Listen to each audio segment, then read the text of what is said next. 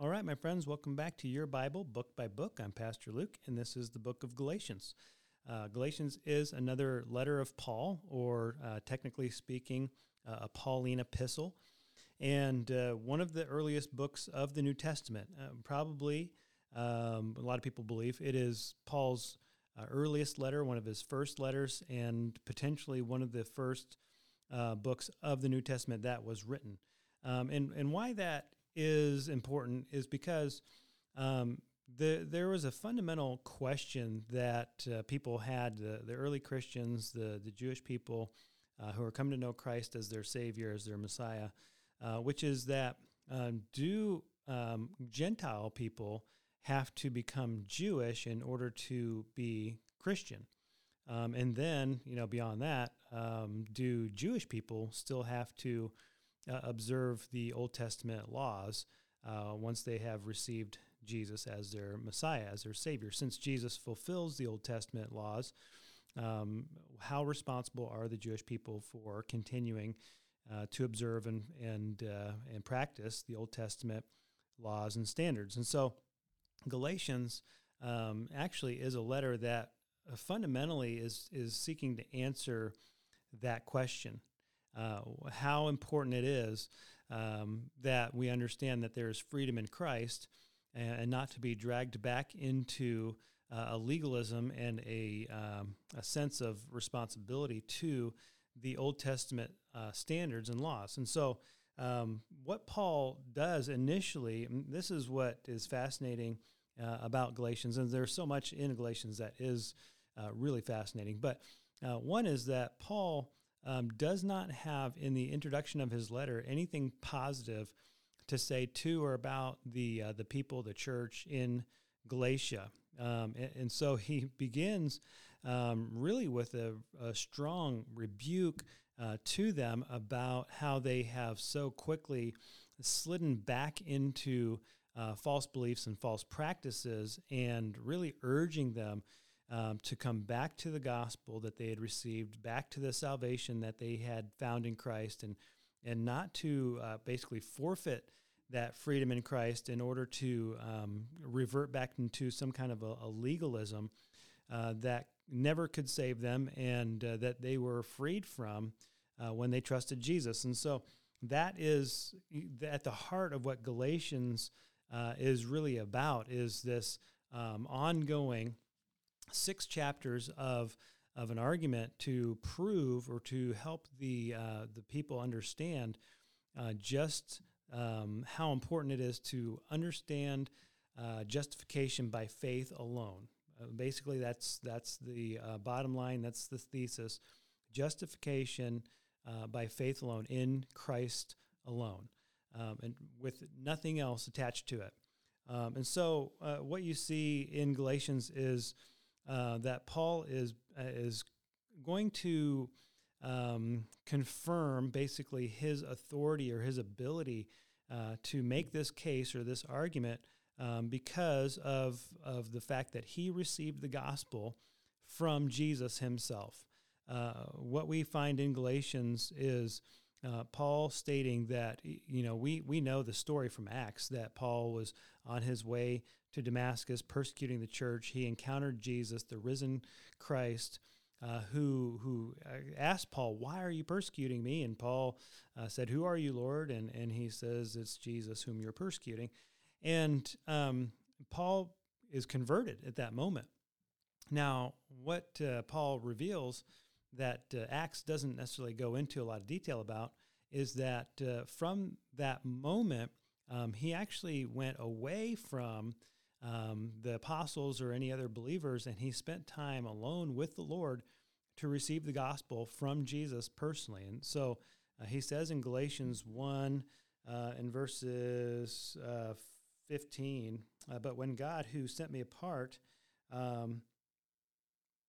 from birth and called me by his grace, was pleased to reveal his Son in me so that I might preach to him among the Gentiles, I did not consult any man, nor did I go to Jerusalem to see those who were apostles before I was, but I went immediately into Arabia and later returned to Damascus."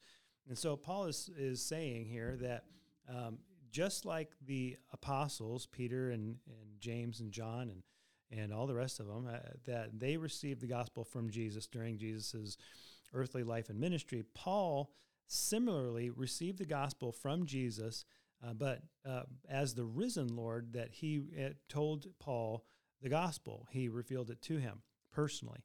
Paul did not receive the gospel from another human being. He received it directly from Jesus.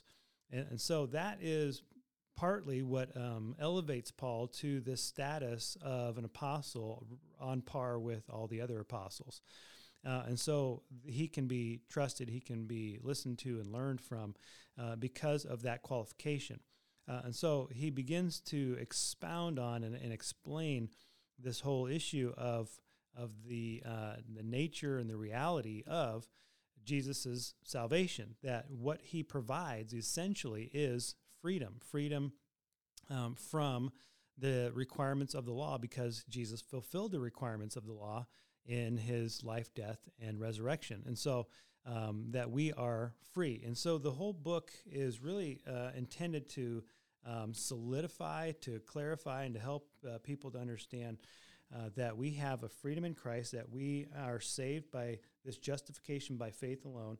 And so you have all these different connections or juxtapositions that Paul is going to make. So he makes this connection between the true gospel, which is in Jesus and the only gospel, versus false gospels. And the false gospel is really anything that competes with trusting Jesus for salvation alone. It can be good works. It can be a false teaching about another religion. It can be another aspect of trying to earn your way into heaven, trying to buy your way into heaven, or maybe even a false gospel of that there is no hope, that you can do nothing, which would be basically no gospel. But there are many different types of false gospel, but there's only one true gospel. And the reality of that true gospel is that it is great news. Jesus saves us by what he did for us alone, that he paid the price completely on his own, and then he offers that as a free gift. That's great news. Now, the drawback of it, a couple drawbacks, I guess, is one is that it is exclusive. It is only in Jesus.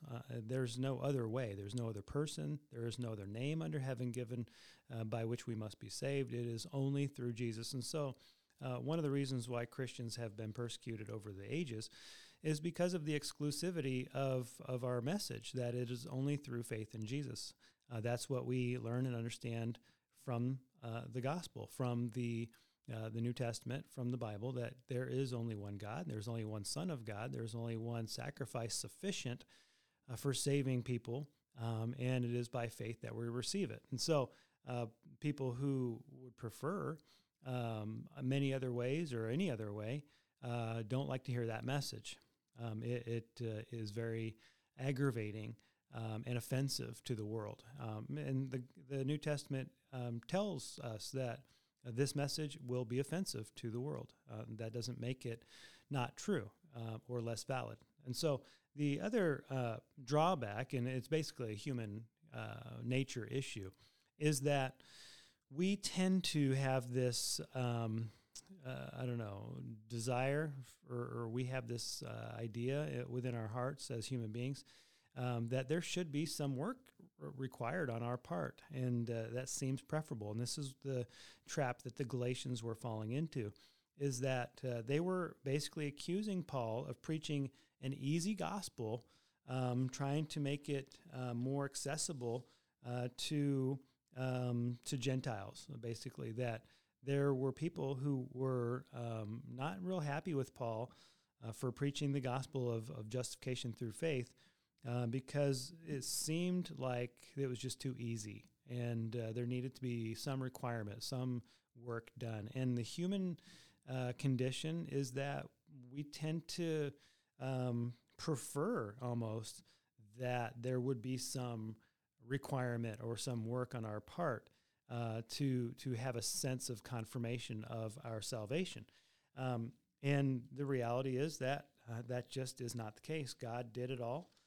He provided it. He proclaimed it. He invited us into salvation that he accomplished by himself. He did it by his work on the cross, and the only thing we can do is receive it, accept it, and believe it, and then walk in it. And so one of the things that Paul continues to outline in his gospel is the power of grace versus the weakness of the law, the power of liberty or freedom versus the weakness of legalism, the power of sonship versus the weakness of slavery, and the power of walking in the Spirit versus the weakness of walking in the flesh. And so he is proclaiming this consistent message of freedom in Christ, but that freedom, and here's the other side of this whole argument, or the logical conclusion, is that because we are free in Christ, there's a tendency for people to think that we are free to sin or free to act however we want. And so this becomes kind of that age-old constant argument or issue that Christians are facing and trying to answer and trying to live by, which is that the freedom that we have in Christ is not a freedom that allows us to sin. It is a freedom that allows us to have a relationship with God, who still is pure and holy and has high moral standards, ethical standards that he calls us to live in accordance with, but he empowers us to do that through his Holy Spirit. And so he doesn't give us the permission to sin or to reject his standards. He actually gives us the freedom to obey and to actually find joy in that obedience. And that becomes a really tough place for a lot of Christians to try to live, because that nature, that old sinful nature, is still hiding within the heart of each and every person who accepts Jesus Christ. We're a new creature in Christ. We're transformed by his power and by his Spirit, but we still have an old nature kind of lurking in the shadows and ready to come forth and take control of our lives. And we're constantly called to walk in the Spirit, to feed the spiritual part of our life, the new part of our life, through prayer, through his word, through communion with the saints, through worship, and all the other disciplines that God has given us to grow and mature spiritually. And yet somehow, mysteriously, we are positionally saved, which means that once we receive Jesus Christ as our Lord and Savior, that God sees us as his son or his daughter, as his child, and we are brothers and sisters with Christ, no matter what we do or don't do, because it is his work that saves us, not our work. And yet we're still responsible to follow and obey and live a life worthy of that calling. That's a hard thing for a lot of people to try to understand and to live according to, because that just seems so hypocritical in so many ways. But the way that we understand that is simply that we have been saved by grace through faith, not by works. But the obedience part of our lives is what is going to either bring us into fellowship with God or is going to hinder our fellowship with God. It doesn't have anything to do with our salvation. That's not something we earned, and it's not something that we achieve. It's something that God did for us. But the fellowship, the closeness, the sense of being near to God, that is what obedience provides or helps us to achieve. And so it also saves us from a lot of pain and suffering in the world that sin brings. And so we avoid sin because sin is destructive. It is inherently destructive, and God is horrified by it. And so we should be too, since we share his nature. And so we're always trying to allow that nature to grow, to expand, and to have more control and more outward expression in our lives. And so Galatians is that book that really basically settles the argument. And yet here we are 2,000 years later, still trying to wrap our minds around it. And so it's a fantastic book. It is, again, always, I mean, I probably say this about every book, but it's one of my favorites. I hope that you'll read it again and read it soon, because it is your Bible, book by book.